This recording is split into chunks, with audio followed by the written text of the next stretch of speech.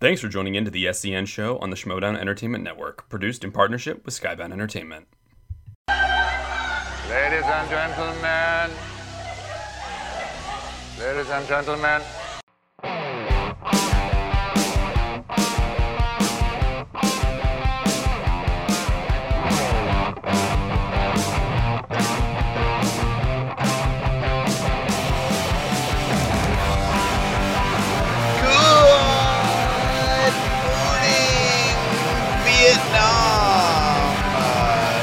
Movie reference, am I right, guys? Woo! Welcome to the Schmodown Entertainment Network. I mean, that's what you get here, those deep-cut movie references. I don't think you guys can guess what movies that's from. Got it. It was MASH. All right. Welcome, everybody, to the Wednesday show. Happy Hump Day. I am joined by an amazing crew today. And, of course, Alex put together the top-tier news, like movie delays. Possible cameos to movies. Oh yeah. Movie delays. Movie delays, and so much more. So much more. Alex, what did we discuss, Alex? When did I tag you in that I was like, this is like the most Alex Marzonia piece of trip news? That was the Kevin Feige confirms that a trailer. will the come out. trailer. Drew, did you see that piece of news on Friday? Speaking of which, Drew McWeeney's here, the Godfather, everybody, making his first appearance. Hey, thanks. Thanks for having me. Drew, did you see that before we got the Spider-Man trailer, which like I've never seen a trailer do that to the internet for a while. But Kevin Feige had to come out and confirm that, yes, the trailer would be premiering before the movie came out in theaters. That was an actual news article. Yeah, it's funny the way people get more and more worried, I think, about when trailers are going to come out, not realizing they don't even have Shang-Chi in theaters yet. It's like, let them open that. Let them open the Eternals. They have 2 other movies to open before Spider-Man. So, yeah, it kind of made sense that they were holding off. And CinemaCon was the perfect week to finally do all this. Yeah, CinemaCon. Didn't they like premiere Ghostbusters Afterlife and it comes out in like 2 months or something? It's crazy. Really? I didn't hear about that. Yeah, they had a sneak screening on Monday. Any sneak reviews coming out of CinemaCon for Ghostbusters, Drew? It seems like people are really excited by it, and people talk about how there's a lot of secrets to keep, and it seems like it is hitting everybody's square in the nostalgia button. Okay. It is a little weird to me that we've seen 2 Ghostbusters trailers, and so far the Ghostbusters trailers have all been about feelings and emotion and trying to make you feel. I always thought Ghostbusters was a comedy. Like, I remember laughing a lot at the Ghostbusters movies. So it's a strange ad campaign to me, but I guess that's what they're going for, is this. They want you to get pulled into the feeling of Ghostbusters, and then hopefully it's funny when we get to the theaters. People really seem to have a good response to it. Yeah, like introducing Brett Sheridan. I'll go to Brett. How are you doing, you little piece of shit? Yeah.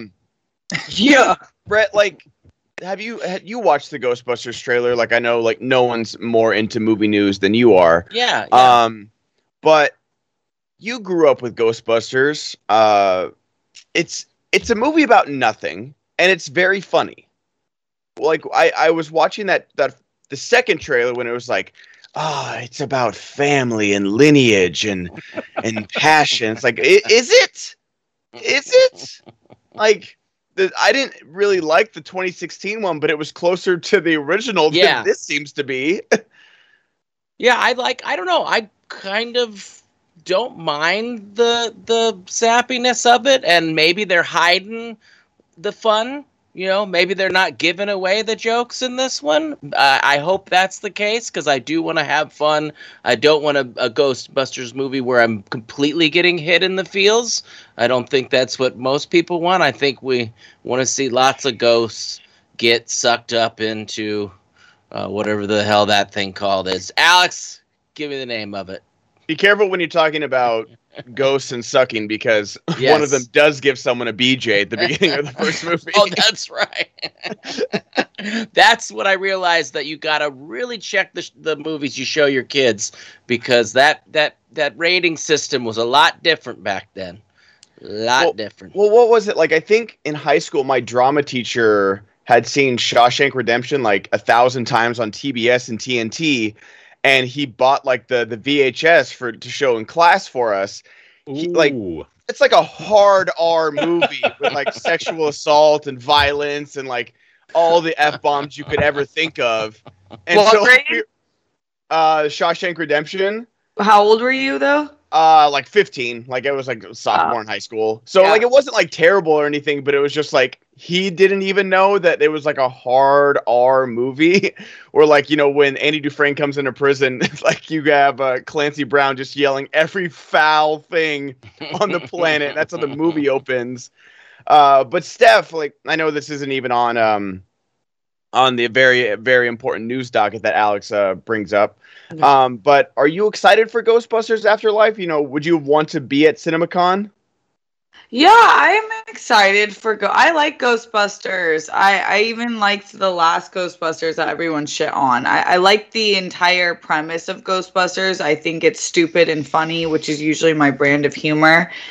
And I do think that Sappy fits in well, but what if the joke is that they are like making it seem serious and the whole time it's the least serious Ghostbusters movie we get? I'd be so excited for them to be like, we're not getting sappy, you fucking idiots. Like, we're going full out.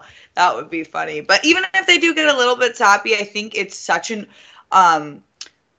nostalgic project, and there's so many generations that are attached to it that I think this would be the one that calls for a little bit of that emotional side. If they balance it well, it could be good.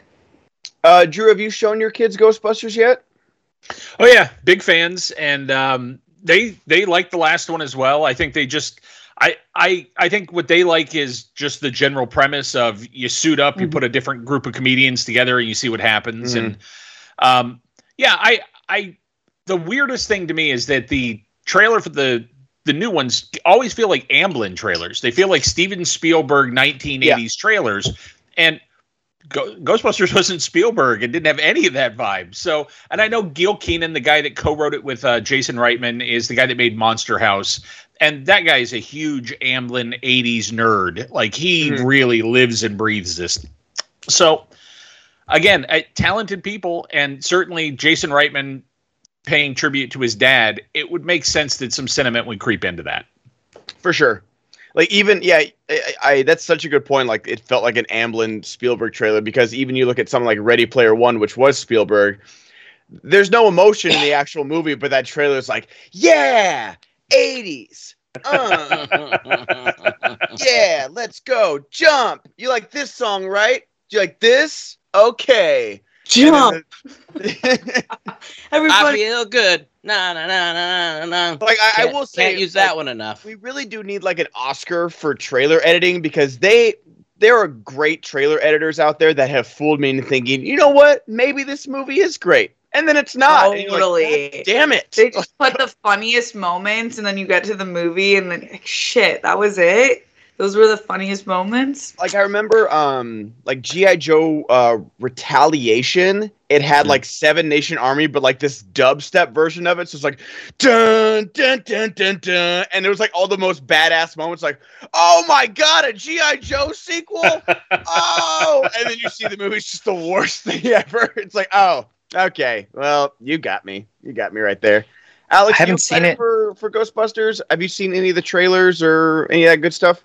I just want to say I haven't seen the movie yet, but Reminiscence's trailer was freaking awesome. I freaking loved it. I still haven't had a chance to see it. Yeah. Yes, the trailer goes so hard with like the gun cocks and the shooting to like the dubstep. He's like dun dun dun. So into that. The One Night in Soho trailers like that too. I don't usually like horror, but I'm like, this looks sick. Yeah. As far as Ghostbusters goes, I'm not the biggest fan of it. I still haven't seen Ghostbusters 2, but I've seen the original and the 2016 one. But there are some like reactions from the CinemaCon's surprise screening, and they're mostly really positive.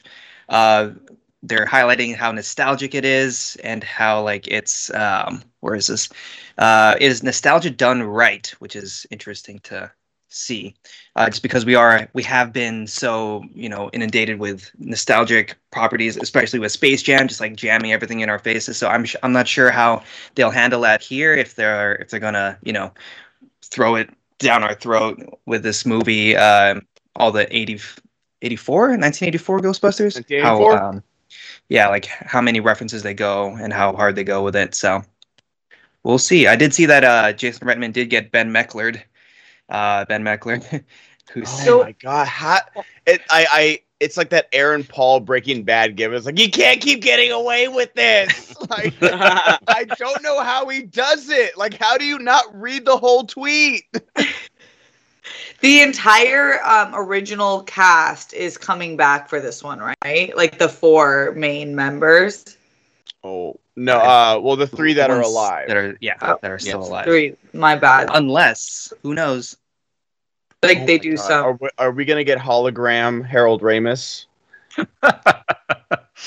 There we go. How is that CGI James Dean movie still what? happening? Supposedly, they claim they're in production. God damn it! I hate that. Yeah, Where's the asteroid when you need it? What's your opinion about that? What do you think about that, Ben? I want to ask Drew how he feels about it. Like, cause Drew, like, this is your business. Like, is this good for you? Like, getting the clicks, or is this just like, what the fuck are we doing? Oh, you're talking about the James Dean thing? Yeah, the James Dean CGI thing. I think, first of all, it's not going to be a James Dean performance. Somebody will have to give a performance that will drive whatever the CG motion capture, performance capture suit is. So Yeah. it's a performance by an actor still.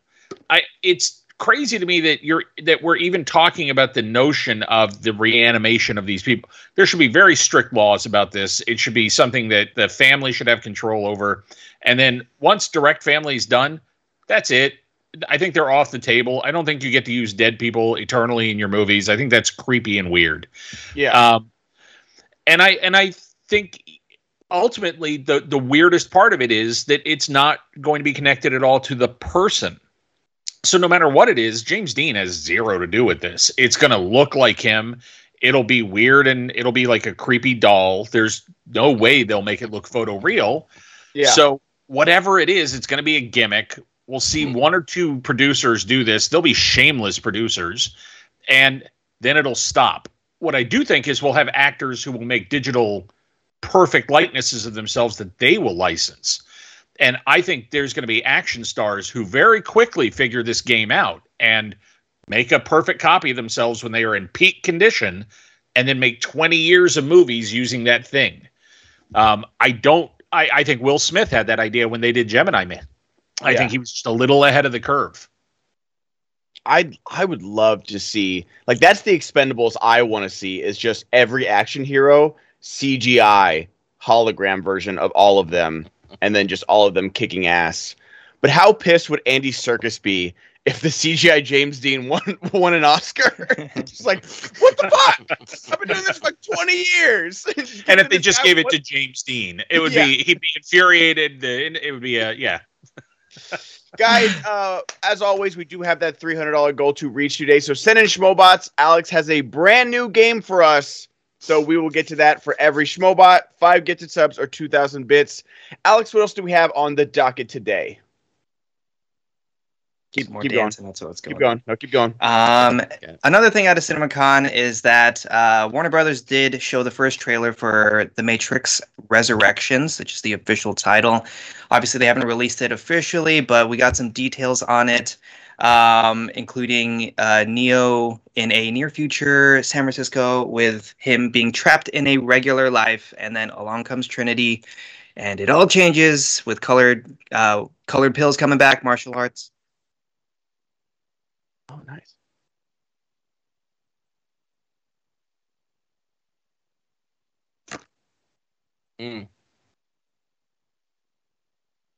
I'm surprised they didn't just shoot like 60 of them with Stan while he was still around, just to have. Yeah. I was very surprised about that too, but you guys can't hear they can't hear the bot, Dwayne. They're saying that in chat. I don't know why. That's weird. Alex, can you read that out for him? Yeah, hologram Harold Ramis says, "Great to see The Godfather on SEN. I always thought Stan Lee would have licensed himself to forever be in every Marvel film after his death. I miss Stan. Oh, wow. So, yeah, if you didn't hear the bot, I must have just sounded like a crazy person. I just randomly said, Stan Lee. I mean, that is kind of the thing I perfect need to say example. right now.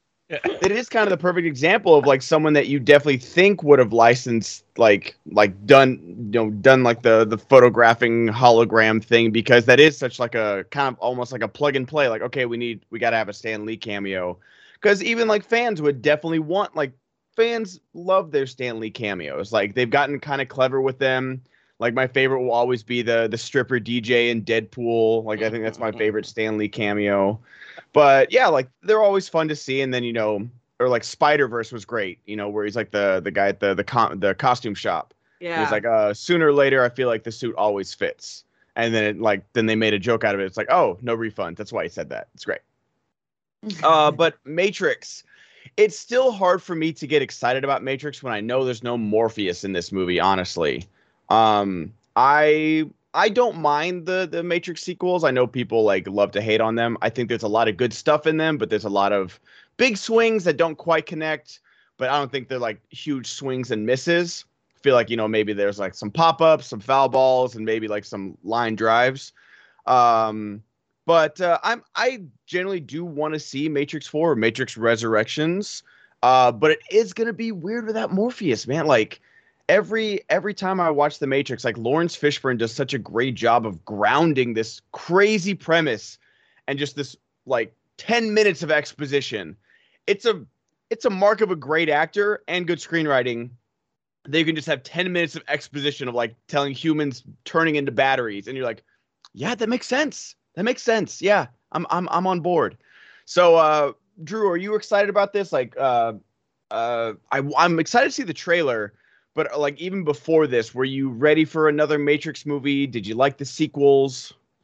I'm a big Wachowskis fan in general. I think the Wachowskis are fascinating filmmakers. I think they every time up to the plate, they swing as hard as you can swing. Yeah. And like, I love Speed Racer. I love Cloud Atlas. And what I've heard a couple of months ago, I kind of got an info dump of stuff that was happening with the Matrix Resurrections. And that's when I first heard the title and I heard the premise. And I'm fascinated. I think this is going to be the weirdest sequel we've seen in a while to anything. I think it is a reinvention from the ground up. And the way I heard it told was there was another version of the Matrix that was starting to get some traction at Warner Brothers. And Warner Brothers was going to do a Matrix sequel without the Wachowskis. And they had developed a script with Zach Penn, and they were going down that road, and they were feeling very good about it. And they showed the script to Lana Wachowski as a sort of, hey, we're just showing you the Matrix script we're doing. And what I understand is this movie is the reaction to that script where she went, oh, no. Oh, no. If you're doing the Matrix, no, you're not doing that. No. And she went, you can't do it that way. That's totally wrong. Fine, I'll do it. And went to David Mitchell, who she made Cloud Atlas with. And David Mitchell's the co-writer on this one. And they've done something radical. It's a real reinvention. I still think they've hidden a lot of information from you in the stuff they're showing in Vegas. And I guess we're going to get that trailer very soon as well. And it still sounds like they've hidden a lot of the game from you. But it's the most meta textual movie that's being made this year. I think it's going to speak directly to Matrix fandom. I think it's going to talk to the people that were disappointed with the sequels. I think it's going to talk to all the people that have appropriated the language of the Matrix, like the red pill, blue pill stuff, all the weird right-wing weirdos who now use that to mean something totally different than they intended. So I think I think all of that is in there, and I think they're going to react to everything that's happened since they made those first films. And I think Lana Wachowski is an incredibly smart filmmaker who gets that the only reason to do this is if you're going to do something totally different. It's going to feel like The Matrix, but it's going to be its own game completely. And the question is, can they blow your mind again? The first one was such an underdog, and that's so hard to do. It's like what we're seeing right now with Ted Lasso season 2. There's a lot of people that are really down on it. And I think a big part of that is you're just not surprised again. The first season was a surprise. It came out of nowhere. You didn't know you wanted to coach a show about an American soccer coach. You just didn't know you wanted it, and you didn't know it was going to be that, and it knocked your socks off.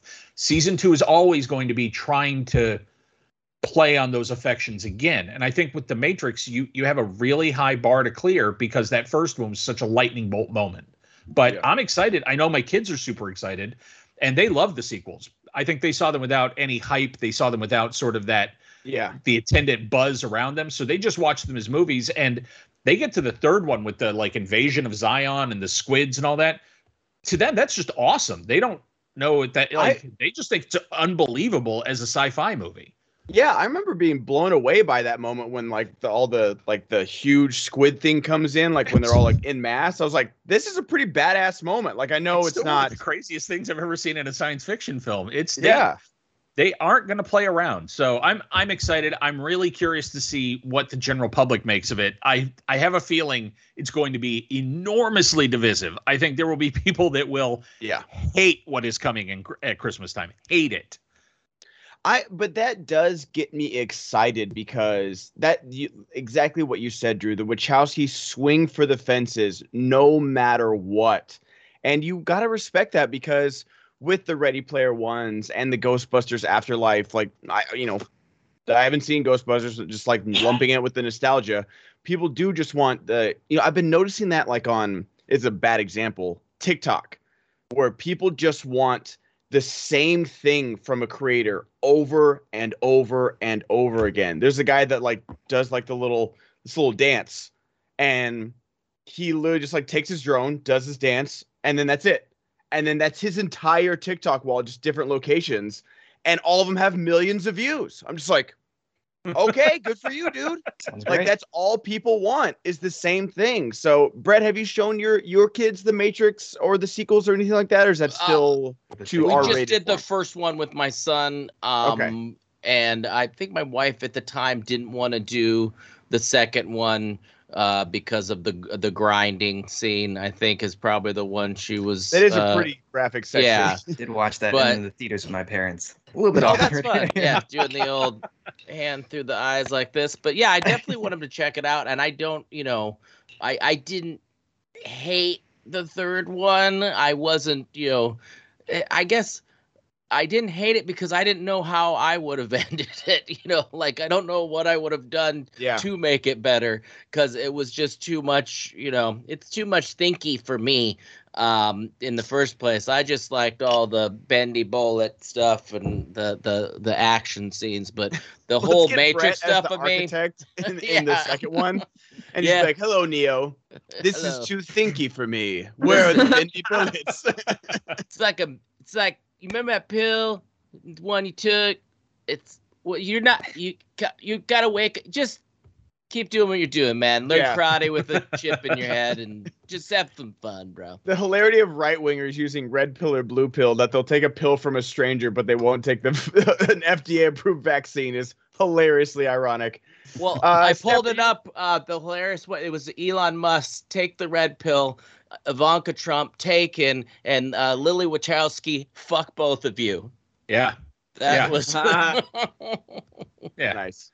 Yeah, don't use our language. Yeah, don't use our film for your thing. Please don't. Yeah, please don't. Steph, are you excited for this? And guys, keep sending in Schmobots. Let us know, like, are you excited for Ghostbusters, Matrix, all that good stuff? We had CinemaCon this week, and was it like a full attendance convention, Alex? Like, was it?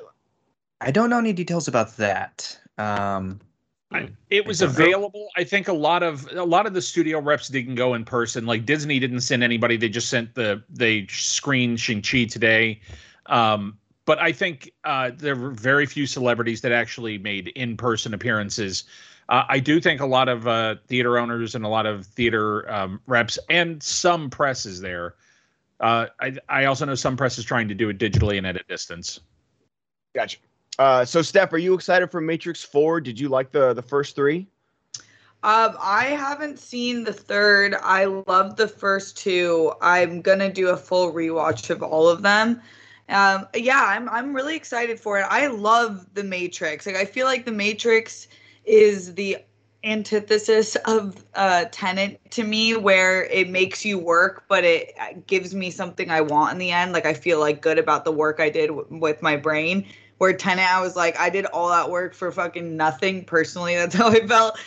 So I love how this one seems like it's gonna be kind of a new, just a little bit different enough to make it seem like it's worth it to produce a fourth film. Because I don't love the idea of like sequelizing everything just to make the franchise bigger and bigger. This one seems like it's based in creative thought first, before the business side of it. So I'm excited to see what it's going to actually be. But the trailer hasn't come out yet, right? Only to the CinemaCon. Yeah, it hasn't come out yet. Yeah, I'm looking forward to the trailer. Me too. I really do. I really am like a big, like how people are like prequel defenders for Star Wars.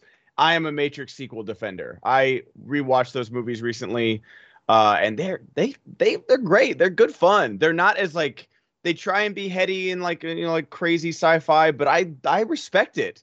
I respect that they stopped a movie dead in its tracks to have an old white guy just explain everything. Yeah. Like, okay. And it also made the best like MTV Movie Awards thing with like Will Ferrell. If you guys have not watched that, one of the funniest skits like in the history of like, that was when like when MTV used to try. So funny. No, The Matrix has done so much for pop culture in a good way. So many sketches, so much leather fashion, cool sunglasses, the red blue pill metaphors, and I agree with Drew. Like I can't wait to see like it actually like explained how it should be. It's so funny every time the right takes a metaphor in pop culture and completely screws it up. How'd you miss what was being said? It's hilarious, honestly. It's very funny. Dwayne, are you excited for this? I feel like we haven't heard from you today. Are you excited for Matrix 4? I am. I'm hesitant because I didn't like the third one, but I love the first two, and I love Speed Racer, so I think Speed Racer is like criminally underappreciated. So if it's got like, also Sense8, if anyone hasn't seen Sense8 on Netflix, like the Wachowskis are like fantastic minds. I would say that if you're a fan of Sense8 and Cloud Atlas, that's closer to what we're getting in December. It's that and the Wachowskis. Cool. It's them really playing with the ideas of identity and what we already know about the Matrix and all of our baggage about it. It's going to be clever on top of clever. So, yay! I'm excited about that. Alex, did we get a Schmobot in just now? We did. Yep. Are you playing it? There it is.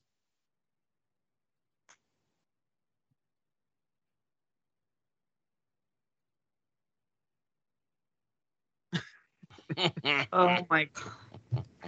You know, people do a lot of things when they go on their Cancun vacation. So, you know, you just got to let people fantasize while people, you know, are literally freezing to death and their governor retreats to a nice little beach vacation. That was the one fun. I forgot it was Star Wars was the one that they kept using in the Senate. I'm like, the irony of you in the Senate talking about Star Wars. Yeah. Like that's the thing is that they have zero sense of irony. It's almost like admirable if it wasn't so terrifying what they were trying to do. But speaking of terrifying, Brett, how can you make your balls less terrifying? Yeah, there's nothing more terrifying than nicking those bad boys and having just a bloodbath in your bathroom. But you're lucky today, folks. If you want to support SEN and the big thing today is it was brought to you by Manscaped. Manscaped, we love them. We've been with them for a long time now, and we're here to get more information about the brand new Lawnmower 4.0. You heard that right, 4.0.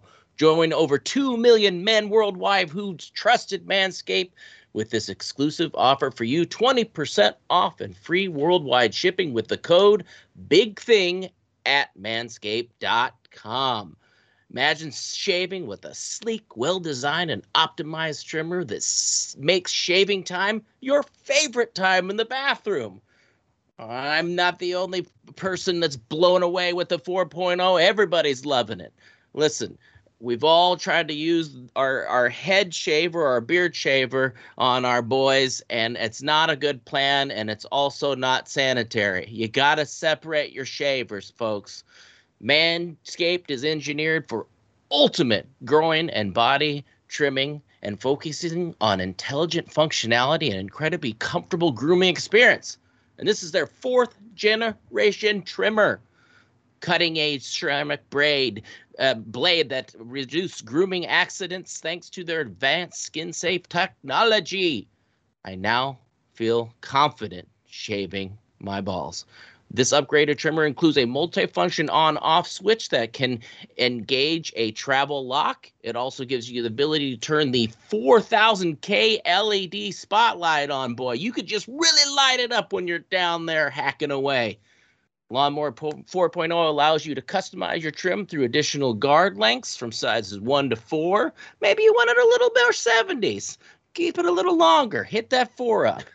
Did I mention wireless charging? Oh, yeah. The new wireless charging system uses electromagnetic induction, which can help battery length last longer. Men, if you've been shaving with the same nut trimmer on your face, you've been doing it wrong. No person wants to end up with pubes in their mouth. No, sirree, I do not.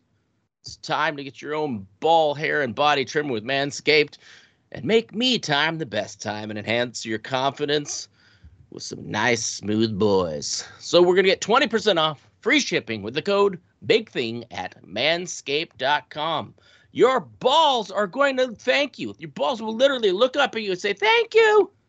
All right, here it is again. 20% off, free shipping with the code BIGTHING at manscaped.com. We'll say it again, Brett. I will. That's 20% off with free shipping at manscaped.com. Use code BIGTHING. Unlock your confidence and always use the right tools for the job with Manscaped. Clean balls for everyone.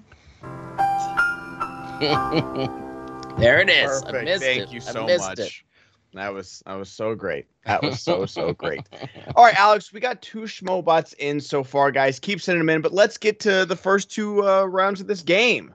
All right, let's do it. Okay, so this game, I originally called it Below the Line because obviously we had Drew McWeeny and a team called Above the Line. But it didn't really make sense, so this is just kind of the behind the scenes, the movies game. So, you know what? Below the Line and then parentheses / behind the scenes. All right. And I only have like 12 questions here, but I'm gonna mix it in later once we get more Schmobots with the celebrity real names game that we did last week. Because after I found these 12, I was tired of going down, clickbait rabbit holes. So you know what? Here we go. I think I got 12 good ones. I hope. So let's start off with this one. Okay. Here's a practice one. The Michael Myers mask is actually a mask based on what actor? So if you know it, then you'll get 3 points. If you need 1 clue, you'll minus 1 point and get 2. If you need another clue, I'll minus another point. You'll only have 1 point. Obviously, if you get it wrong, you get 0. This is just a practice round. The Michael Myers mask is actually a mask based on what actor? Is everybody ready? Does everybody have their answers? Yes. All right, Ben, what do you got? William Shatner. William Shatner. Yep. Drew? It would be William Shatner. Mm-hmm. Brett, what do you have? I have nope. Steph? I put Wayne Gretzky. Wayne Gretzky Good. and Dwayne? William Shatner. William The Shatner. wrong horror movie villain. So that was just a practice one. So that's Okay. that's Why kind of how does this game everyone will know go. that? Because all of you are competitors in the movie Trivia Schmodown or something? Yeah. Brett. I don't know Oh, where I no. learned that. Giant nerd. Yeah. Horror nerd too, because the horror sector is where I don't know anything. I bet Dorina would have known that. Oh yeah, I guarantee you, Dorina knows that for sure. That's why she's my girlfriend and I'm just there on the side. All right. Are we going on the next one already, Alex? Yeah, let's do that. I forgot to ask you guys if you needed clues if you wanted to lock in, so I will make sure to do that this time. So, Michael Caine said the following quote about which movie? I have never seen it on accounts that it is terrible. However, I have seen the house that it built and it is terrific. Have seen what? Oh, I need to. I never thought seen- I had it, but I've never seen this movie that I was in on accounts that it is terrible. However, I have seen the house that it built and it is terrific. Talking about a movie he starred in that was critically okay, I think I have it. Yeah. okay. Does anyone need a clue? Yes. Sure. Okay, I thought he Steph? meant like a metaphorical house, but now I know he means like an actual house. So I got it. Okay. All right, Drew, Ben, and Dwayne are locking in. Inappropriate bisexual dude donated $20. Thank Not sure if you guys talked about this yet, but did you see the photos from Netflix's upcoming Cowboy Bebop? They look legit to me. Skeptical about anime adaptations because they don't have a great track record, but this looks fire. Alex, can you read them out because I don't think the chat can hear the schmobots. They can. I forgot to unmute it after the ad read. Oh. Okay, darn it. got it. Okay, they're good. Okay, cool. But it Yeah, was more right. fun to answer them when we couldn't hear them and Yeah. then tell. Yeah. Yeah. All right. And yes, we did talk about it, but we'll talk about it again after this one real quick. All right, I'm locked. Anybody else locked?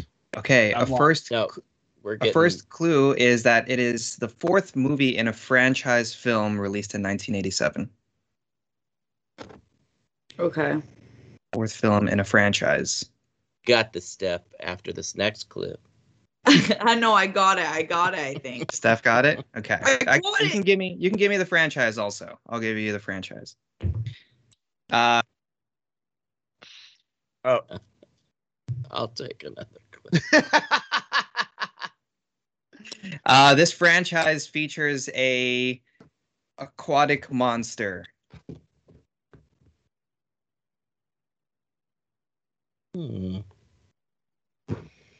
I feel like Drew is a genius, and I don't really know how I feel about being on Yeah. this. He came in and just like listed all of this information that was so helpful to myself in the chat, and I'm just he knows every answer now. I get why they call you the Godfather. I get it, Drew. Didn't realize I pretty much tailored this for I'm you. very old. That helps. Come on. No, it doesn't. Some cases. Brett, what do you got? I have Pirates of the Caribbean. Okay, Steph. Jaws 4, right? Yep. Dwayne, Ben, Drew, what do you have? Well, I know Steph's password now, and Oh, it's Jaws the shit. Revenge. Boom. Yeah, Oh. Jaws 4. There it I have is. nothing to hide. All right, so All right, I'm winning. Got it. I honestly, I Alrighty. would love to see Michael Caine in a Pirates of the Caribbean movie, though. Yeah. You said 97 or 87? 87. Then that was a stupid answer. I apologize to everyone. I like to thank the Academy for still letting me come here. All right, next question. Which Star Wars actress can you see mouthing pew pew pew while firing a blaster? Oh. Actress? Actress. Can you see firing a blaster and mouthing pew pew pew? Does anyone need a clue? No. Okay. Seems like everyone's locking in. Let's see some answers. Let's start with Steph. Is it Laura Dern? It is Laura Dern. Does everybody else have it? Let's see. Dwayne. Dern. Nope. Dern. Drew. Nope. Brett. Drew, had I I All right. want you to know that you not knowing that makes me feel a little bit better about myself. Good. I honestly, I've looked for this. I can't see it. Like I've read that article, like where, but like I watched that moment in Last Jedi, and I can't see it. I feel like this is a Laura Dern thing to do in that one HBO show that she was in, where it's like all the passive aggressive rich moms. Do you know what I'm talking about? Oh wait, is it the one with Adam Scott Little and Lies. Shailene Woodley? Yes. Big Little Lies. Yes. God, Alex, why do you whisper? I like want to hear you. Sorry. Oh Jesus. Just I get think to it's a pretty common thing. I think Ewan McGregor said that his first day of shooting, he came in and immediately started making lightsaber sounds. Like, couldn't help. Wow, wow. And they're like, we'll do it for you. It's okay. You don't have to. I think people who do cop movies do that a lot too. Like break doors down and bang. Woo! What do we get? 5 gifted from Ben Chung. Thank you so much, Ben. Ben I appreciate Chung. the 5 gifted. But yeah, especially like, you know, like with cop movies, you probably have like blanks or something like that. With Star Wars, like it's all post. So I can't really blame her for like, you know, trying to get like the timing down of like pew, pew, pew. Especially if they're doing any green screen, I would have 100% had to create my own sounds. I do want to see like the behind the scenes of you and Maria going wow, wow, wow, wow, wow.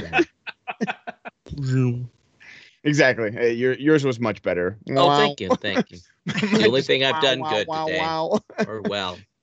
Alex, let's get one more before we move on. One more. Okay, we do have 4 for now, so keep on getting your schmobots and bits and subs in. Thank you very much to everyone who has already done that. All right, next question, last one for now. What movie filmed in NASA's Vomit Comet for their zero gravity scenes? What movie filmed in NASA's Vomit Comet for their zero gravity scenes? Oh, there's so many space movies. Based on a real life.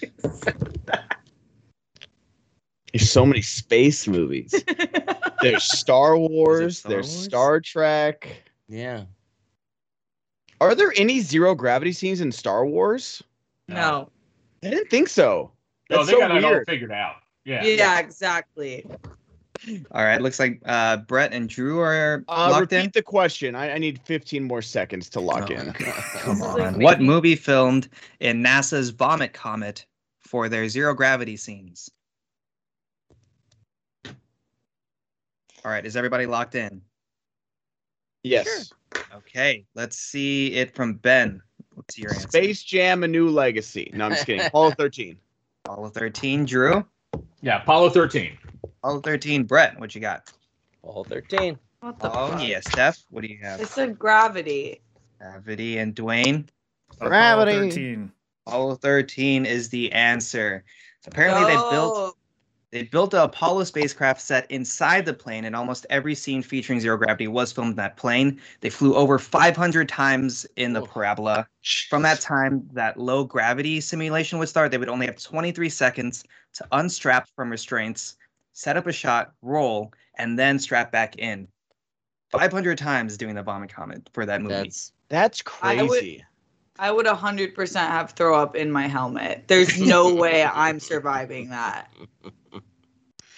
Pretty God, crazy. that's some trust in the pilots too. Yeah. No But, thanks. But what was it like? I think like Tom Cruise like jumped out of like in the last Mission Impossible movie, like you know where like he jumps out of the plane. I think he did that a couple hundred times too to get that perfect shot. No way. How high each time? I'm guessing from the proper skydiving height. I don't know what that is. Regulation skydiving height. Regulation. Yeah, of course. I mean, I'd Standard. explain it to you, but I feel like you should know it. So yeah, this I is, do. This is a teaching moment, Steph. So Yeah. I love that you gave me the opportunity to figure it out myself. I'm not here to mansplain to you. Okay. Yeah, thanks. My Alrighty, balls- Alex. What else do we have on the Duke-It today? The Duke. I did see that Jake Gyllenhaal is going to star in the film adaptation. of Spider-Man. Oblivion. Is it Spider-Man? It is Spider-Man. Woo, woo, woo, woo, woo, woo. No, it is not. It's actually Oblivion Song, which is a film adaptation of Robert Kirkman's graphic novel that he started in 2018, I believe. Ben, have you have you heard of this comic? Are you excited about Jake Gyllenhaal? What do you think of Jake Gyllenhaal in general? Woo! One, Jake seems like a In great Jake guy Gyllenhaal. just to get a fucking beer with. He seems like weird as hell, and I like that about him. I haven't heard of this graphic novel from Robert Kirkman, but the guy is batting 1,000 with graphic novels and adaptations with Walking Dead and Invincible so far.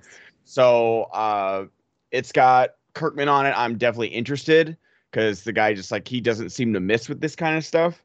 But I don't know. It gets me interested. I don't really know much about it. Dwayne, do you know anything about Oblivion? I know you're a big comics guy. This is one I'm not familiar with, but I'll read it now. Thanks, Dwayne. It's good. I read Lopez the idiot donated thrown to you. $20. I've got a behind-the-scenes movie trivia question. Which Harry Potter actor or actress would mouth other characters' lines to remember their lines? Oh, okay. Can you Ooh. read that one more time? Okay. Which Harry Potter mouth other characters' their lines? Wait, Alex, you cut out. Which Harry Potter actor or actress would mouth the other actor's lines in the movie? I think I know it.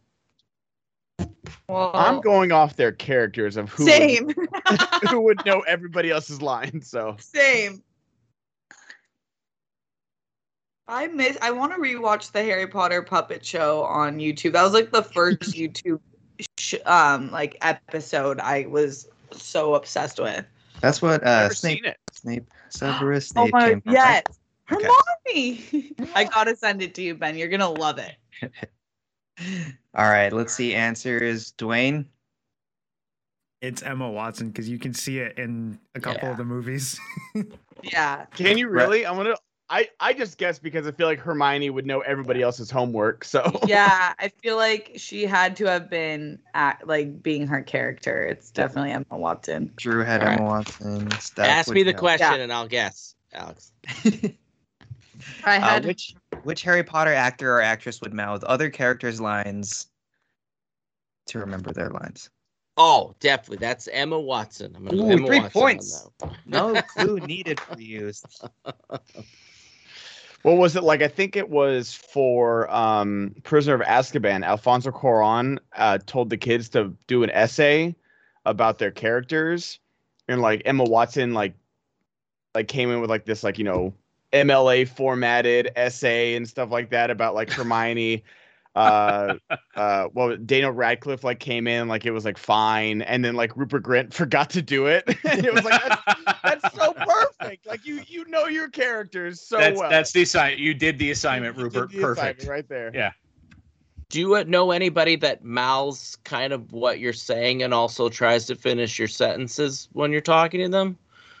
No one else? I No? do. Well, sometimes, well, maybe because we're like best friends, but sometimes Roxy will know like the end of my sentence and will say it, and I'll be like, huh, did you know that or guess that? You can't tell.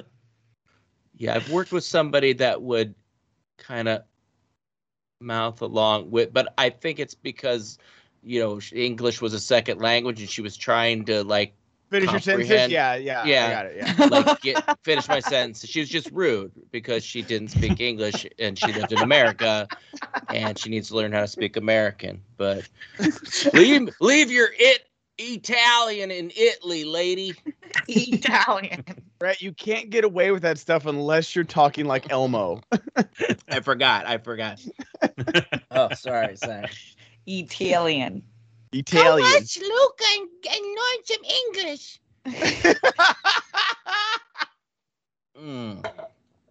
No. Jesus Christ. That was somehow worse. Go watch Luca. No, but I love Jake Gyllenhaal. He has like such a good balance of like just having fun movies like Velvet Buzzsaw. If everyone else was on Jake Gyllenhaal's level in Velvet Buzzsaw, it might have been a better movie. And then he does like the blockbusters like MCU and stuff like that. So Steph, does this interest you at all? Is there any kind of synopsis of what Oblivion? Yeah. I looked it up. Interesting. Oh yeah, I read the Alex, first you said you two- read it. Yeah, volumes of this. I really liked it. It's basically there's this kind of apocalypse event, and then I think it's Philadelphia. Yeah, it's Philadelphia that was like brought into this other dimension, and then that's where like these monsters live. And then this one guy goes back and forth between the dimensions, trying to save people in the Oblivion dimension where all the monsters are at, and bring them back to the real world. Yeah. Gotcha. What? That we'll sounds find- cool. But yeah. I obviously am a big Robert Kirkman fan. I thought Invincible like reinvigorated like graphic novels to adaptions on screen like that, and I'm so excited for season 2. So I will definitely check this out. This premise isn't usually the thing that I'm so obsessed with, but when you have a good storyteller, a good writer, and a good cast, this sounds like it could be pretty dope. So I'm definitely gonna check it out. Do we have any idea where it will be streaming from, or? I don't have any info on that, but I think there was a previous article that said it was a Universal movie as well. They were teaming up with Skybound, so it'll, if anything, Peacock. But I have a feeling this will be in theaters. Okay, cool. That's really nice. exciting that this will be a movie. Yeah, hell yeah. Drew, when it comes to like comic book adaptations, are you we got the Invincible series, we've got Doom Patrol. Are you more of a series guy, or do you like, obviously movies? I think it depends on the source material. I love that they're doing Invincible animated finally. I think that's the perfect fit for it, and I think they've absolutely knocked that adaptation out of the park. I'm really excited about Why the Last Man finally. I am curious to see if they get it right. I love that book. I think it's a terrific book. But I think these books, especially that have like a closed ending on them, that have a beginning, a middle, and an end, and know where they're going, like Sweet Tooth on Netflix. I thought Sweet Tooth was a terrific first season, and it helps that they're finished. They know what that is. There's not like a big dangling mystery out there. They've finished the series, and it's in print. So now the adaptation becomes, just how do you play with those things? How do you do it right? And I think they did a really nice mix. Invincible is super faithful, which I like, but there's enough room for invention as well. Like it feels like my memories of reading the book, and I haven't read the book in long enough, that the things they're doing that are different don't bother me. It doesn't feel like they've thrown everything out the window. And I think with Oblivion Song, I'm interested in the fact that right now everything's apocalypse. We can't kind of help but have the apocalypse on our minds for very obvious reasons. And our fiction is super anxious about the apocalypse. It's coming from somewhere in a lot of the fiction right now. And this is just another way to posit a terrible event that you're trying to recover from and trying to figure out a way through. And I think Lakeith Stanfield is a great choice to star in this thing. I think we've really only seen the minimum of what that guy can do, and I think this is a really nice fit for him. Is it Lakeith or is it Jake? Oh, I'm sorry. It's Jake Gyllenhaal's in this one. Is Lakeith? Wait, I read something else that he's in. I know exactly what you're talking about, and I'm so excited for that. I think I just got. Yeah, I think I got my signals crossed on something because I read something else that he had just signed to do. Look, I love Jake Gyllenhaal. I think his choices like Nightcrawler. He is a stone cold weirdo, and I think he's a stealth weirdo, which is really appealing. Like he looks like a movie star, and inside that guy is a giant bag of nut. So it's a fascinating mix, and I think his choices speak to that. Steph, what are your opinions on a giant bag of nuts? A giant bag of nuts. Well, it depends. I like a mixed nut. So like you're never on just one. You have some cashews and almonds. Yeah. Some walnuts if you're feeling frisky. But Lakeith Stanfield will star in the Changeling TV adaptation for Apple. That's what it was. And that book is fantastic. I'm sorry. That was the thing that he was attached to this morning. Yeah. Got it. Yeah, sorry. I agree with you though.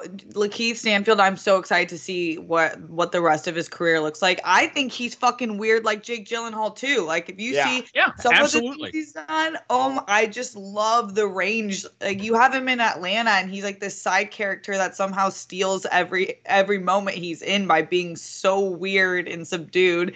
And then you have him in Judas and the Black Messiah being completely different. So the Changeling will be exciting too. Yeah, I think Gyllenhaal has made a real choice in how he's handled his career. He could have easily had the bigger movie star thing, and he could be starring in the Marvel movies, not showing up and playing the wacko bad guy. Yeah, and I think he's made that decision that he likes that. You look at him on the Mulaney special, and to me, that is Jake Gyllenhaal. I don't know if you guys all saw that, but The lunch he has a bunch or segment something like that. Yeah.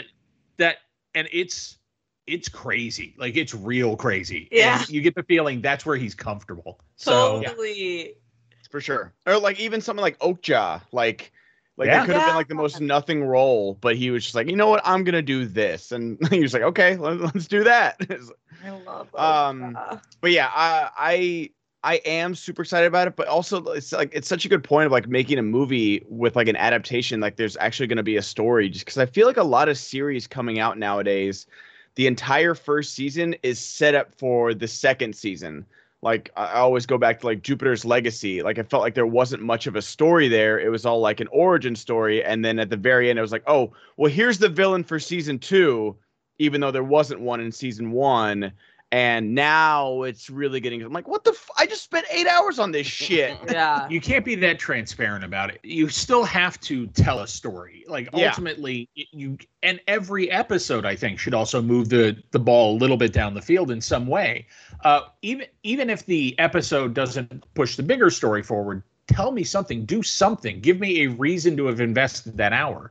I think a lot of people have forgotten the art of that in this age of streaming. It's just, I'm making a 10-hour movie, so if the 3 middle hours stink, so what? Yeah.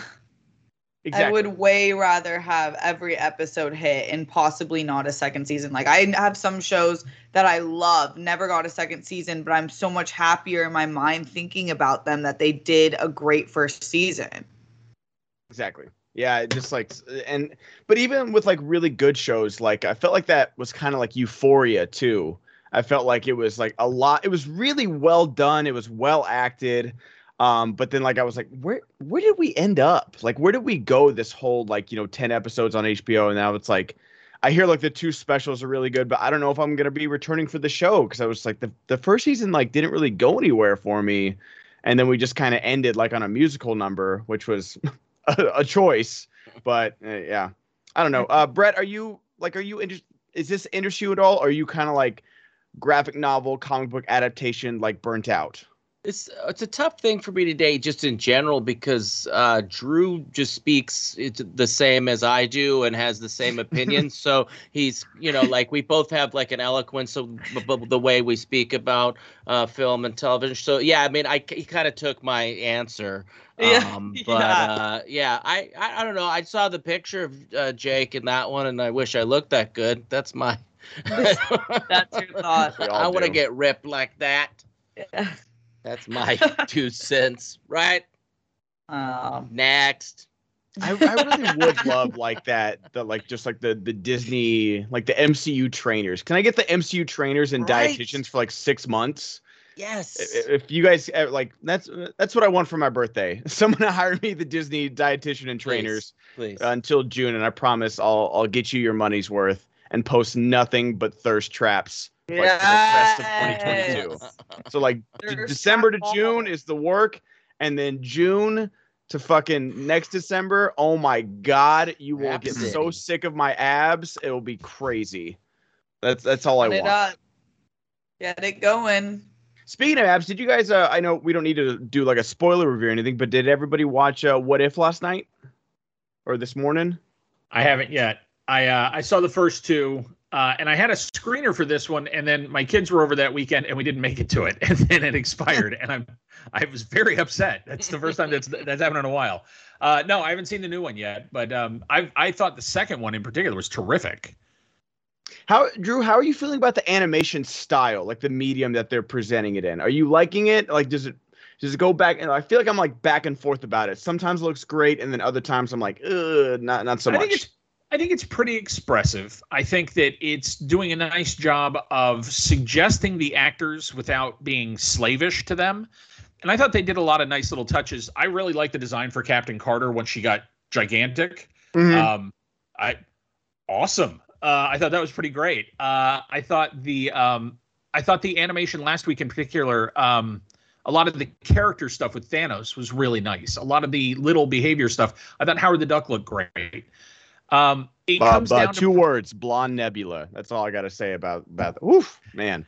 It comes down to me for performance, and I think I think the animation is expressive. There's a lot of personality in what they're doing. So as long as they can continue to do that, I'm okay with it. It's a strange style. It definitely takes a little bit to get used to, but it works for me in a way that some of these motion comic things don't. And it's because I think there is still fluidity, and you still see the people in there. For sure.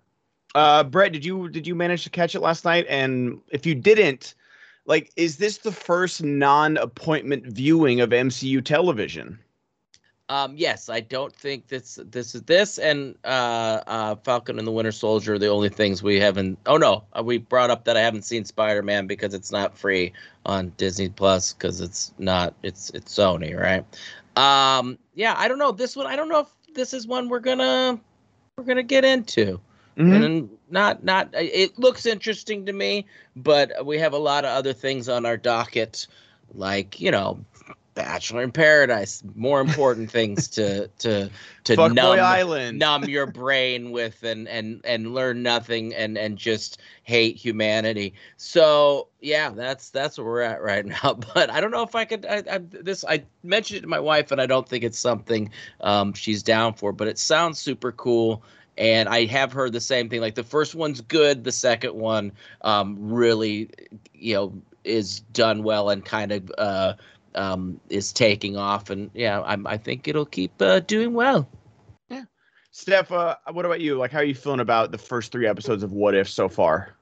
I psyched myself out of the show. I haven't seen it yet because I told you the What If premise kind of bothered me. I remember that. I'm going to definitely watch the Chadwick Boseman episode just because I feel like as a fan of his, I really want to see something that he did and believed in. So I'm definitely going to watch that, and that will probably reinvigorate me and make me feel like I'm an idiot for not watching it when it was coming out week by week, because every other MCU show I watched week by week as it dropped, and I loved that because I loved being a part of the conversation. But this one, I'm doing like a not Godfather rewatch. I'm doing a Sopranos watch, and then I have to even out Soprano episodes with Ted Lasso so I don't go to bed all like angry mob member. There's a lot on my plate right now, so I'll get to it. I love all the good reviews. I wasn't expecting that, and so that excites me. That's good. Yeah, that's fair. And like, it is kind of weird, like that it is kind of the first, even with Bad Batch, you know, I'd wake up at least Friday morning. Like if it was like a big episode of Bad Batch, I feel like it was always trending or something like that. I don't think I've seen a What If trend yet. And I know that's like a stupid metric to judge it by, but just like when every single Friday, it was like, holy shit, did you see WandaVision? Mm-hmm. Holy shit, did you see Loki? Oh my God, like this is fucking crazy, like huge implications. And it just seems like this is, I'm sure that it's doing great numbers, but it is kind of different than like seeing like it blow up the stratosphere every single time now. Yeah, it's not, I think just the part it excites me that I don't want to be the type that only watches something that's interconnected to a greater universe, because I think that restricts creativity in a lot of senses. It also enables creativity. I think what the MCU has done, and now DCEU is trying to do similar fashion of connecting a universe, is really cool when it's done right. And I don't want to fall into the pattern of not caring because it's not as connected. And we don't even know if it could be, especially with everything being introduced in the multiverse.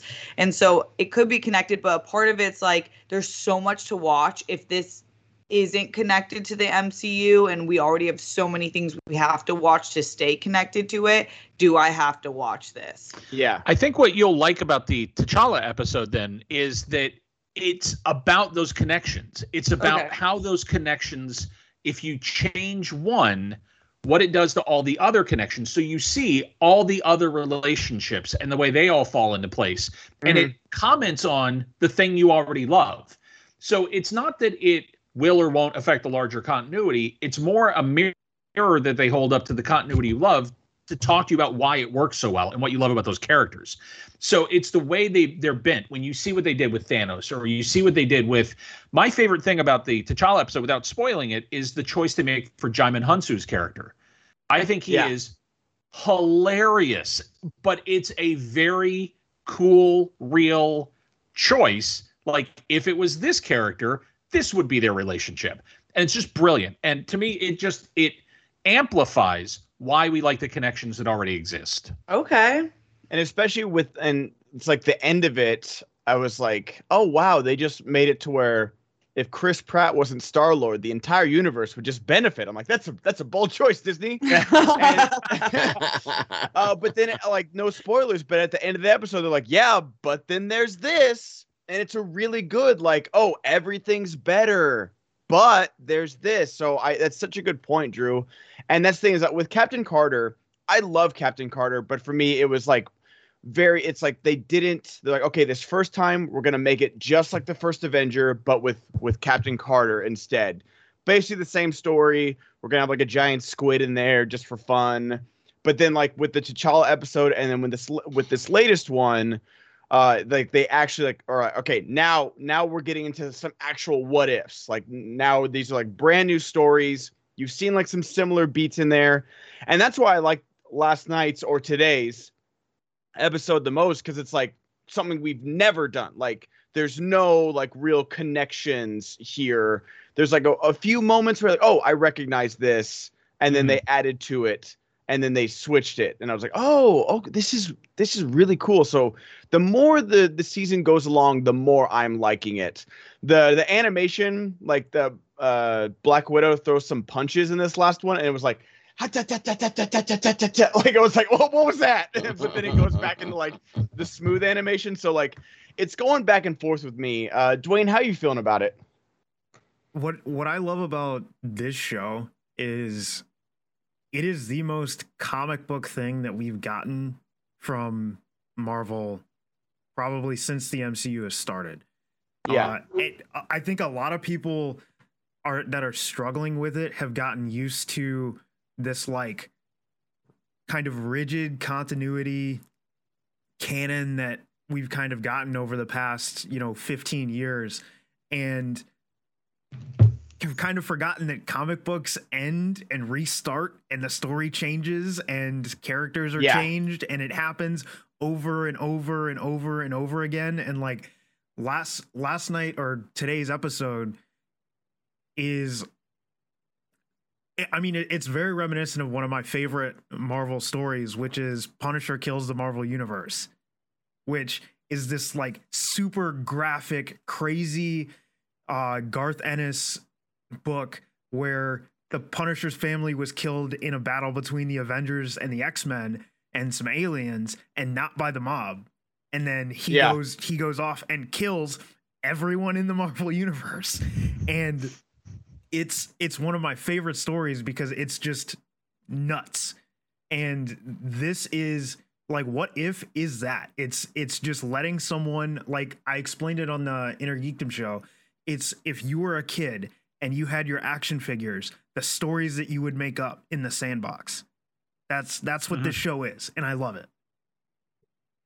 Like it's the more I watch it, the more I am like kind of just like letting go and having fun with it. And you're right, like Marvel's always been like that, like it's comic book, but it's grounded.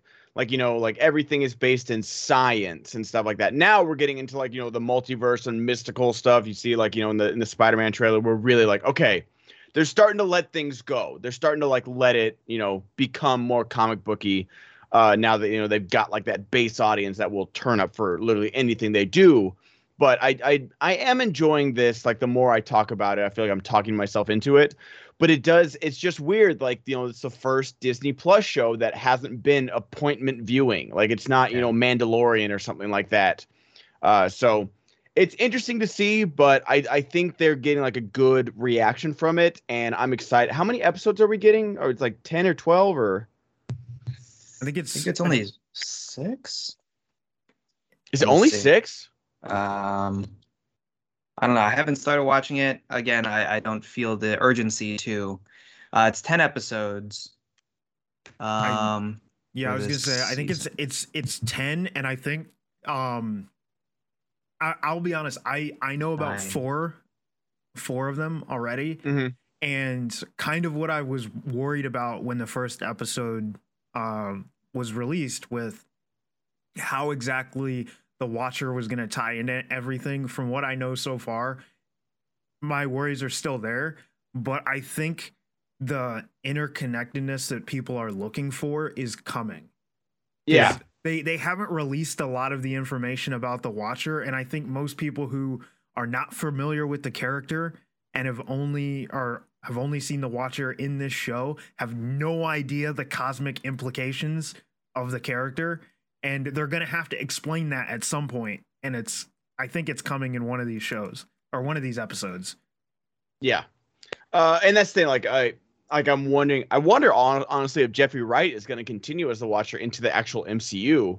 Like if he's going to be like in live action stuff. I'm interested to see that. But I am wondering, like, is all three of these stories? Because all three of these stories so far could be in the same universe, or they could be in different universes, and so that would be interesting to see. But It is 9 okay. episodes. Sorry. 9 episodes. Okay. Yes. I don't have a good segue, so Brett, you want to read the next ad? I think I could do that, Ben. Listen, when's the last time you got rewarded for brushing your teeth? I know my son, I offered him $100 to brush his damn teeth because his breath stunk so bad. Almost knocked me out. But with Quip's electric toothbrush, good habits can earn you great perks like free products, gift cards, and more. You probably heard us talk about Quip a million times, but now they have a brand new system of rewards that reward you and your mouth. The Quip Smart Brush for adults and kids connects to the Quip app with Bluetooth. Track when and how well you brush, get tips and coaching to improve your habits, earn points for daily brushing, and bonus points for completing challenges. Redeem for rewards like free products, gift cards, and discounts from Quip and partners. If you already have a Quip, upgrade with a smart motor and keep the features you know and love. Sensitive sonic vibrations, 2-minute timer, and 30-second pulses for guided clean. Slim, lightweight, sleek. No wires or bulky charger to weigh you down. Multi-use travel cover that doubles as a mirror to mount for less clutter. All right, listen. They've got mint or watermelon toothpaste with anti-cavity ingredients for strong, healthy teeth. They also have floss. They have sugar-free gum with that really cool dispenser that you can just like click it and shoot a piece of gum at somebody so that you don't have to touch each other anymore, which we don't like doing. And they have refillable mouthwash that's good for you and the planet, which is very important. In addition to the brush heads, Quip also delivers the floss, toothpaste, mouthwash, and gum refills every 3 months from $5. Okay? Shipping is free, so you can save money and skip the hustle and bustle of in-store shopping. Who likes to in-store shop anymore? Not me. Join over 5 million mouths who use Quip and save hundreds compared to other Bluetooth brushes when you get the Quip Smart Brush for just $45. All right, start getting those brushing rewards today. Go to getquip.com/bigthing right now and save $10 on a Quip electronic toothbrush. That's $10 on a smart electric toothbrush. Getquip.com/bigthing. Do I need to spell it out for you? All right, I will. GETQUIP.com/bigthing. Quip. The Good Habits Company. Go get those stinking fake teeth cleaned and your feet. But just for this one, get your teeth cleaned. Oh, you almost had it. So close. Oh. That was like when someone's like just like strutting across the finish line and then they just trip. All right, Alex, how many games do we owe? Are we counting that last subs that gave us that question? Are we counting that as one? What do you think? What? That person that gave us a 5. Yeah, that's the one. Okay, sounds good. Then we owe one more question. Amazing. Amazing. Stupendous. Okay, here's your question. Which person almost played the Terminator, but James Cameron thought he was too likable and innocent to be believable in the role? What year did the Terminator come out? 85? 84? 82? Let me see. 84 is when it came out. 84, okay. Why don't we just ask I the should God? trust why my do we gut. think to look to the Godfather first. Okay. Is anybody locking in, and does anybody need a I'm clue? locked in. He was Drew is too locked in. likable to be the Terminator. Like I'm wouldn't locked believe in. that it. Yeah, like, I'll take one. I'll take a clue. okay. Steph, do you need a clue? Yeah, sure. Okay. This person is also known for playing, also known amongst other things for playing football. Oh, okay. Oh, I dropped my board on accident.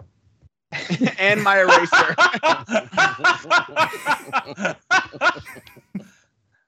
All right, I got it. Steph, do you need another clue? Can I have just like a minute? Oh, in the USA, I was. If I get another clue, like how low do I go? You'll just get 1 point. Okay, I'm just gonna fucking guess. I'm ready. Okay. All right, he's likable and he plays football. There's literally Okay. only one guess. Thought he Oh, was too really? likable. Or he was likable at one point. Yeah. Oh shit! I Then mean, I'm already wrong. He did just say he didn't want to move back to LA just in case he ran into someone that wasn't likable. Ben, what do you have? It's OJ.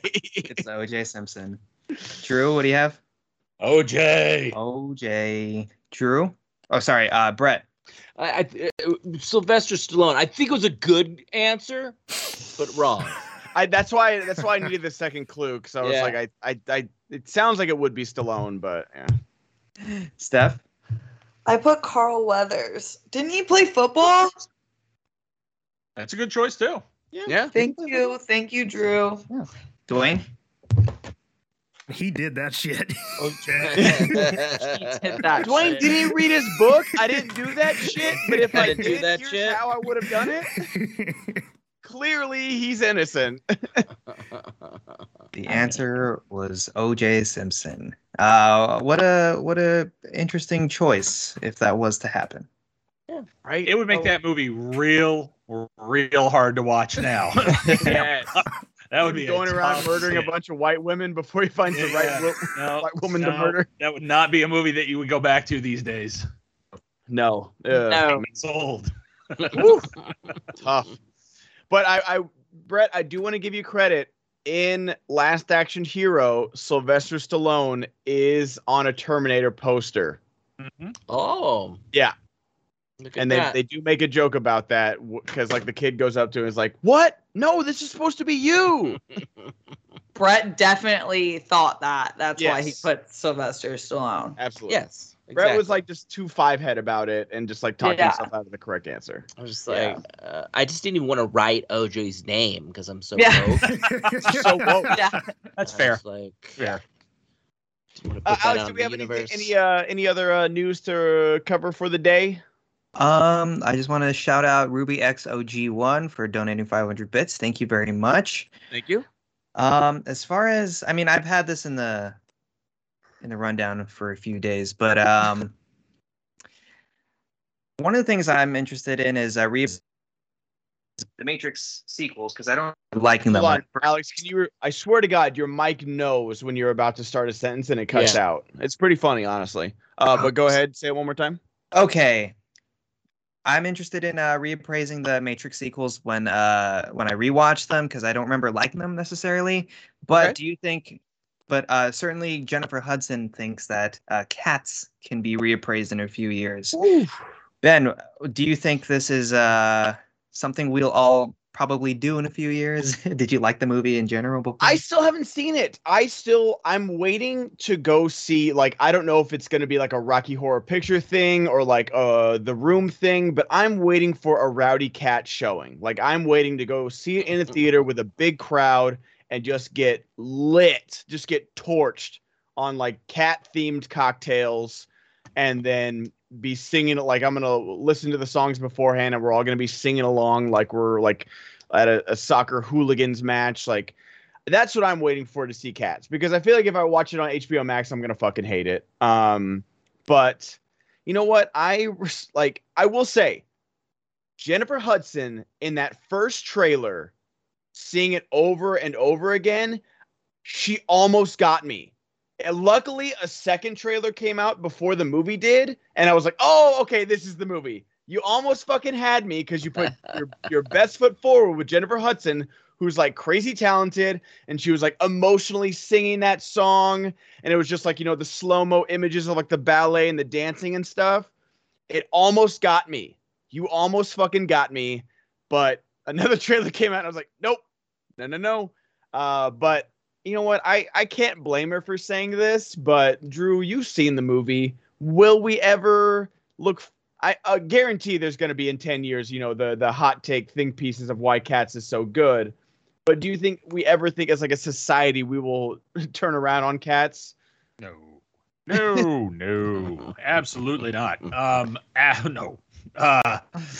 And I've part of the reason I became a film critic was because when I was very young, there were movies I would see that didn't hit, that weren't hits, that didn't make money, that weren't critically successful, that I loved, that I was sure people were just wrong. And I was going to get older and I was going to tell them, you were wrong. And that's been a lot of my career. So I get it. Movies definitely have a shelf life, and over time they land with the audience that they landed with. Cats is a inept movie. Like, it's truly technically inept. It is a bad film start to finish. And the truth of the matter, the original stage play is not terribly well respected. It ran forever, but McDonald's has sold a lot of cheeseburgers. They're not terribly well respected either. And I think that Cats is one of those things, man. It was inevitable as a film. I still think if they were really going to do it the way it was animated, which is what Spielberg wanted to do for years, and that probably would have been the one way you could pull it off, live action, it's a goddamn nightmare machine start to finish, and it will always be a goddamn nightmare machine start to finish. Love it. But will you watch the butthole cut, Drew? In a heartbeat. Yes. What are these questions, Alex? Are you a professional or what? And it will only amplify the nightmare. It will be even worse. Jason Derulo. That's the re-release. That is the re-release I want to see in theaters. Like, you can have your Snyder cuts, you can have like your Rogue cuts for Days of Future Past. Give me a theatrical butthole cut release. All that matters. I do think it'll have the life that you suggested, though, the cult life. I do think it'll have like sing-along screenings and laugh-along screenings, and people will come and eat 5 pounds of edibles and just have the best time. It's catnip gummies. But it is terrible. I do want to see a rowdy screening with the butthole cut on stage. Yeah. Okay. See, I wouldn't want to see it on stage because I feel like those are like real actors, like, and they like, I don't know if they would like, do you think like a theatrical, like a live action would like that? Like them, like us being rowdy the entire time? And their assholes are out? Yeah, exactly. Like that's the thing, like it's a movie, like it's already, they already got paid all the millions, but. No, I would be so upset if I trained to be on theater, in a theater production. And I was like, you know what? Fine. This is an artistic expression. I'm going to put my asshole out. And then to have everyone laugh, I would never come back from that. So we can't do that. Is that what you say for your OnlyFans, Steph? This is artistic expression. I'm going to put my asshole out there. Yeah. I want to soundbite that. But if you laugh at my asshole, you're blocked. I swear to God, over. I'm taking it back. It's over. It's over for you, hoes. No more butthole. Good work. Had to laugh. After just we had to laugh. And everything. Unbelievable. Brett, do you have any? Have you seen this? I haven't. I want to see it for comedic sense, but like from what I've heard, like Drew say, it's not even fun. It's not even bad funny. So then it's not something I'd be down to do like a Rocky Horror kind of a thing, but I don't know about a live version. But you could have everybody on board at the live show to do it, and they yell things back at you maybe and make it fun and one of those things. You wouldn't want to take like the OG, stage actors and then just have people yell shit at them. You just get a water bottle and you squirt them, and then they'll just stop. You bring your own cats with you. Just let them roam around the theater. Do you guys remember that fashion thing that was around for like 2 or 3 months where everybody was buying foxtails and like wearing them? Do you guys remember that?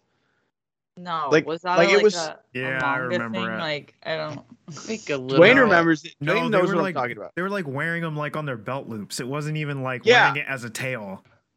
This was like a Hot Topic thing. No, they were like expensive. Yeah, it was. Oh yeah, it was a stupid fashion trend that.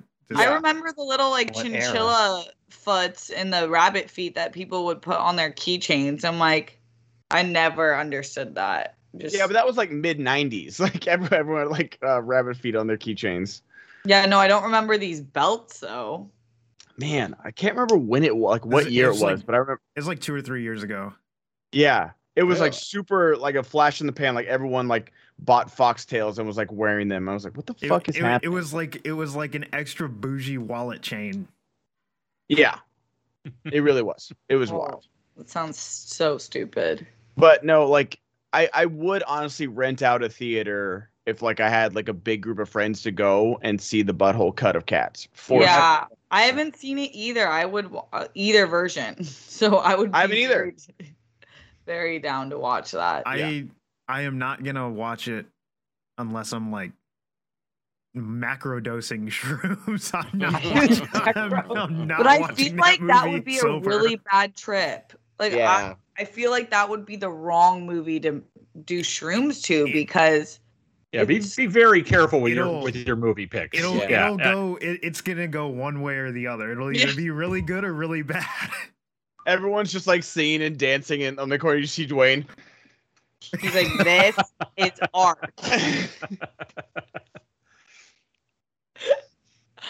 Wow! Everyone, shut the fuck up! I'm trying to watch. This is cinema. Dwayne just comes out of the theater just weeping. Oh my god. Drew, since you've seen it, I've got to ask, like, what do you think the whole team behind it thought when they were laying this down? Like, did they think that this was like a kind of funny expression of this this play, or do you think that they were like, this is deep shit? Is there something that like we're missing?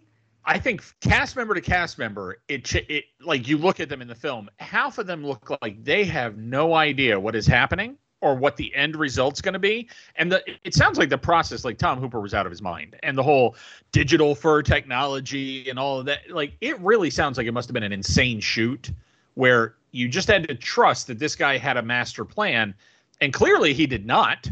And you see the end result, and nope. There was no larger plan. This is just, you're going to look ridiculous. I think with any movie like this right now, whether it's the Planet of the Apes films or this, or you really are where the Wild Things are, there's an element of trust where you are just hoping that at the end, all of this sort of comes together and looks right and works somehow. Can you imagine what it was like on the set of Benjamin Button? Like, I guess this is a thing that will be on screen, but we have zero idea on set and zero way of showing you what this is going to be. Yeah. There's it really is at this point, such a weird act of faith to be an actor and be in one of these really effects heavy movies.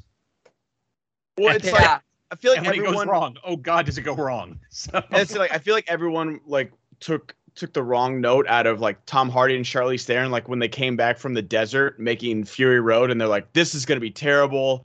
He was doing this and that. And we had no idea. And then, it became like what should have won Best Picture that year, and just like the most crazy, amazing, beautiful thing. So everyone's like, okay, we got to trust these directors. It's like, no, sometimes the writing is on the wall, guys. Sometimes you got to listen to those red flags. Even the right director, like sometimes director will get all the way out to sea and be like, oh Christ, I didn't know the boat had to come back. I didn't know I had to make it to shore. Oh no. And that's it. You're just done. Yeah, I do think on some of these giant gambles, there must come a moment where you all kind of look at each other and you're like, wow, okay, well, this is what we're doing. we're in it. We got to get to the other end now. I would have loved to. I would love to have been a fly on the wall in the meeting where he's like, I got this. Dancing roaches. Wait, I saw a girl she's like blowing up on TikTok. She has a roach collection and she collects cockroach. She's like 8 years old. She collects cockroaches and like has these tubs of fucking cockroaches that she keeps in her house. And she's like explaining them and naming them. And I just don't. Drew, you said you have kids, right? Well, like, what would you do if your like kids were like, "Daddy, bug collection now"? You know, you got to encourage their interests, and she's probably going to win a Nobel Prize and discover some new meat substitute, and we're all going to be working for her eventually. And right now, she's the bug kid, and it seems crazy, but yeah, there's a up to a limit. Like, you know, you don't lean into the dynamite obsession when they're that age, but yeah, you got to really encourage that kind of deep fascination. Wasn't cockroaches what they used in Snowpiercer as the food for the protein so maybe she's on to something. There she goes. She's gonna be on the train, man. Oh, and she's gonna be at the front. Yeah, I was gonna say she's at the front. That's right. She's gonna be the Tilda Swinton. I have a question that I want to ask you, but I think I already know the answer. Okay. Ask. Is she white? Yes, and she reminded me so much of when I was younger. My parents took me. They had we were friends with one of the white families we were friends with growing up, and we go over and they're introduce the kids, and they're like basically like, Steph, you have to make friends with her because this is their like only daughter. It's like, okay, cool. Like, how bad could it be? And I like go up to her room when I'm a little kid. Like, I haven't had many play dates. My parents were pretty strict about it growing up. And I go into her room and she's like, "Can I show you something?" And I was like, "Sure."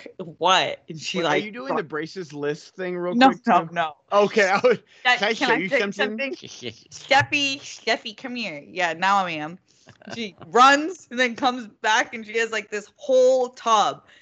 And then she opens it and it's just insects. And I was so shocked. I was like, what? Who the fuck keeps insects in their house? I did not understand. So we never hung out again, but yeah. Steph responded, "Can I show you something? I'll be right back." And I never came back. Yeah, I just left. I said, actually, no, you can't. But no. You can't do it. There is that guy, I don't know, he's probably on TikTok now too, but like he's on Instagram where he just puts like the giant bugs on his face. I'm like, what? I'm sure you actually do love insects, but like what a thing to like having to keep doing. It's like, oh God, I gotta make another fucking Instagram video and like put this goddamn butterfly on my fucking face. Like, it's like goth kids. You know, there's mornings goth kids get up and go, "Oh God." Yeah. Gotta put on the makeup and the wristbands. No matter how much you mean it, there just have to be days where you're like, "Oh." No, they don't. Well, just growing up with a goth kid in my family, my brother went through a massive emo phase, and this was like peak screamo music. Like, Warped Tour was at its most popular, so this was like the generation that changed the punk scene. And he was hairsprayed. His hair was like out in every fucking direction, and he had glue makeup on. Yeah, they don't shower, Drew, so it's not like every day. They're not doing it every day. Here's a bug. All right. Yeah, again. Yeah, here's the bug.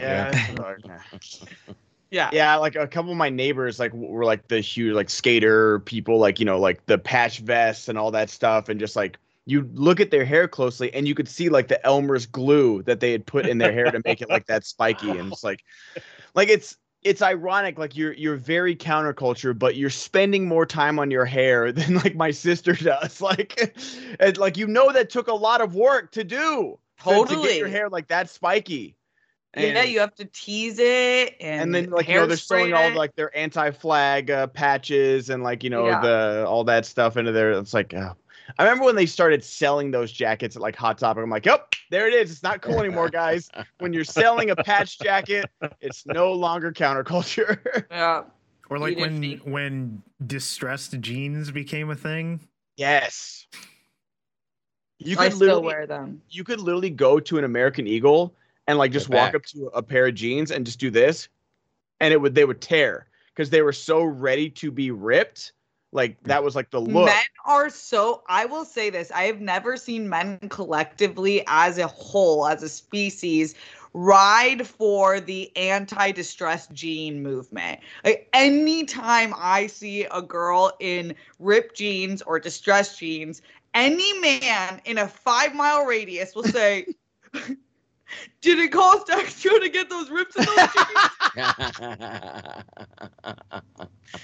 Do you all just have a town hall meeting and want to rag on my fashion choices? I don't have a problem with them. I just like That's just a great joke. I'm old enough to remember before they were sold like that, and you had Yeah. to do it yourself. Yeah. No, I hear you. I hear you. I try not to always do that, but I think every now and then it's a nice little fashion statement. Like I still remember how to like do it correctly so that you don't unravel your jeans you, like, entirely. Yeah. A knife, like you gotta like Yeah. go like back and forth. Yeah. Exactly. Yeah, my mom refused to get me those. My mom refused to get me that, and I wanted to wear FUBU as a little kid, and she was like, "No, I'm not buying you FUBU." I was like, "Okay." Boo-boo.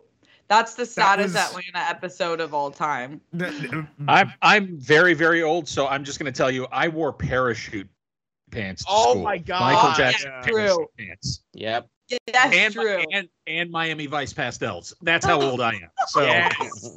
thank you. Ben, And Miami Vice is making a comeback. That pastel look is making it It with like the is. rolled up blazer. That's making a comeback. I got invited. My girl had a birthday party, and she said Miami Vice, and I almost forgot what the theme was. But Drew, I have to see a fashion photo of you. Oh no, you don't. Nope. Yeah. None exist.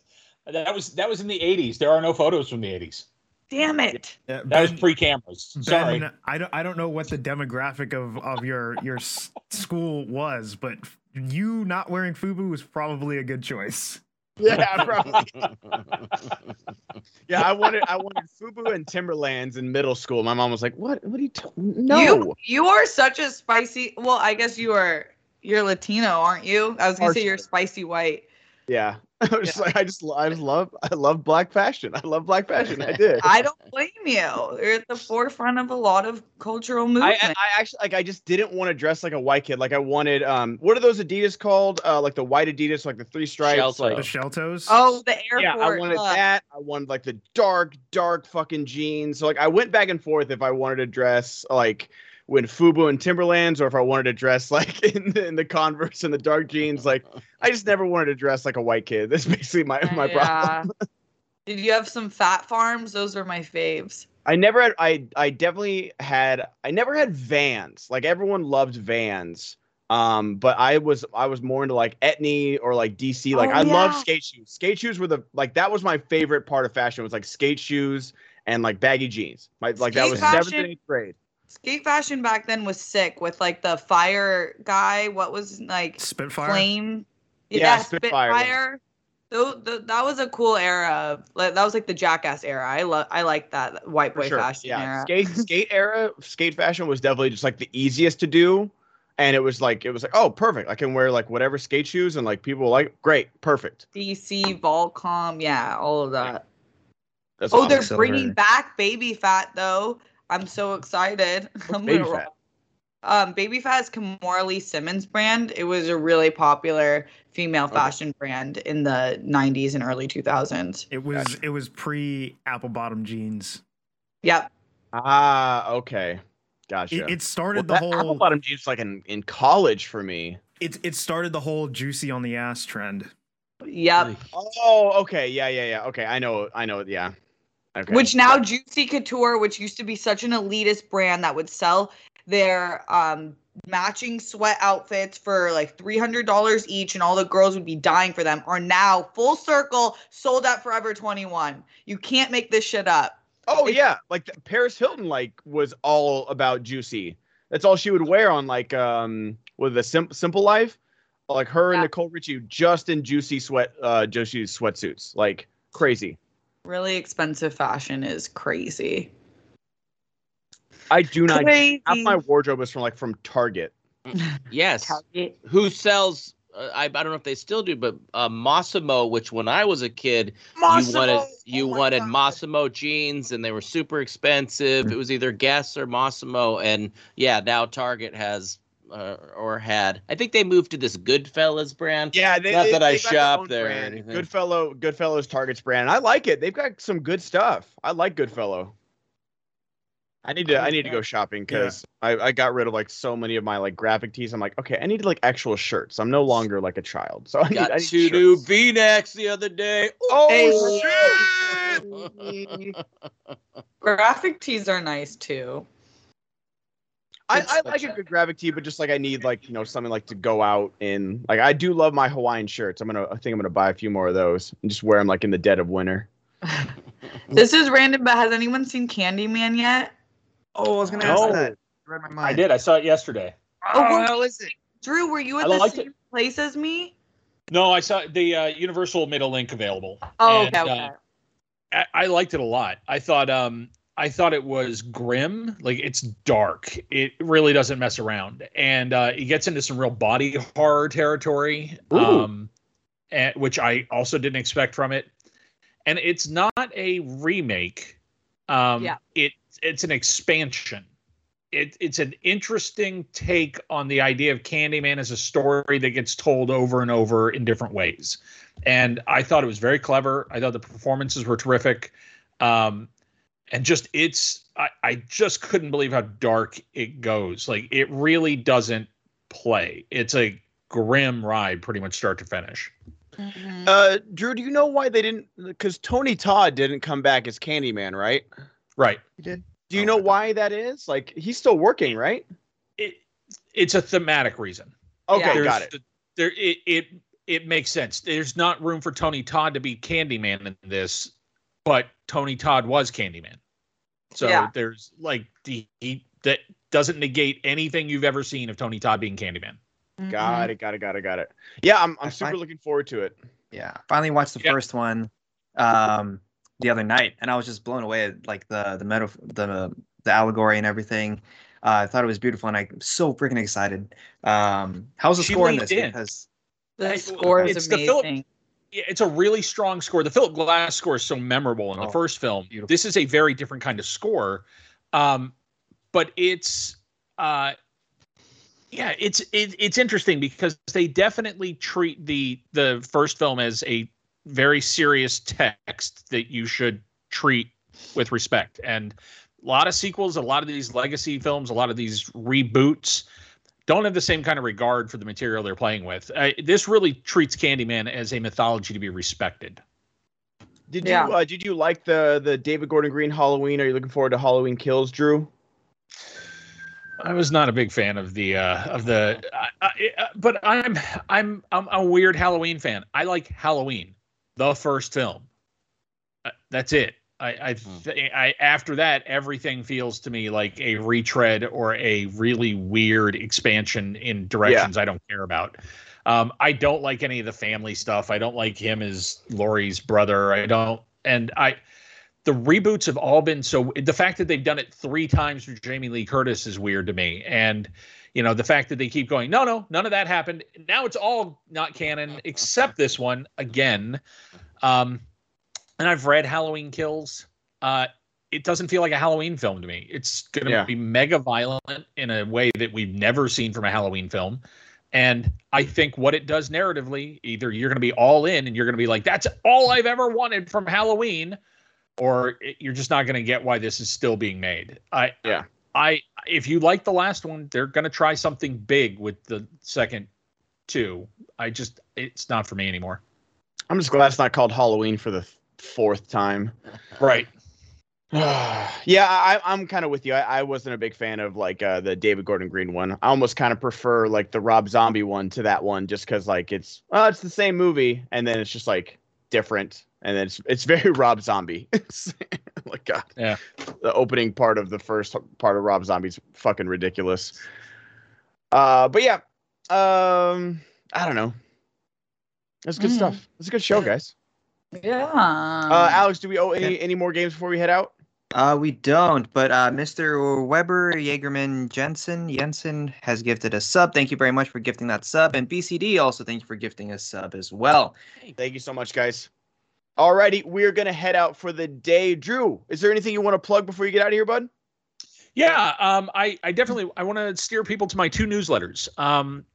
My primary newsletter, formerly Dangerous, is where I do my film reviews and my cultural commentary. That's drewmcqueenie.substack.com. And then I'm really excited about the other project, which is I'm going back to the thing I started with 80s All Over with the podcast, which we didn't get to finish.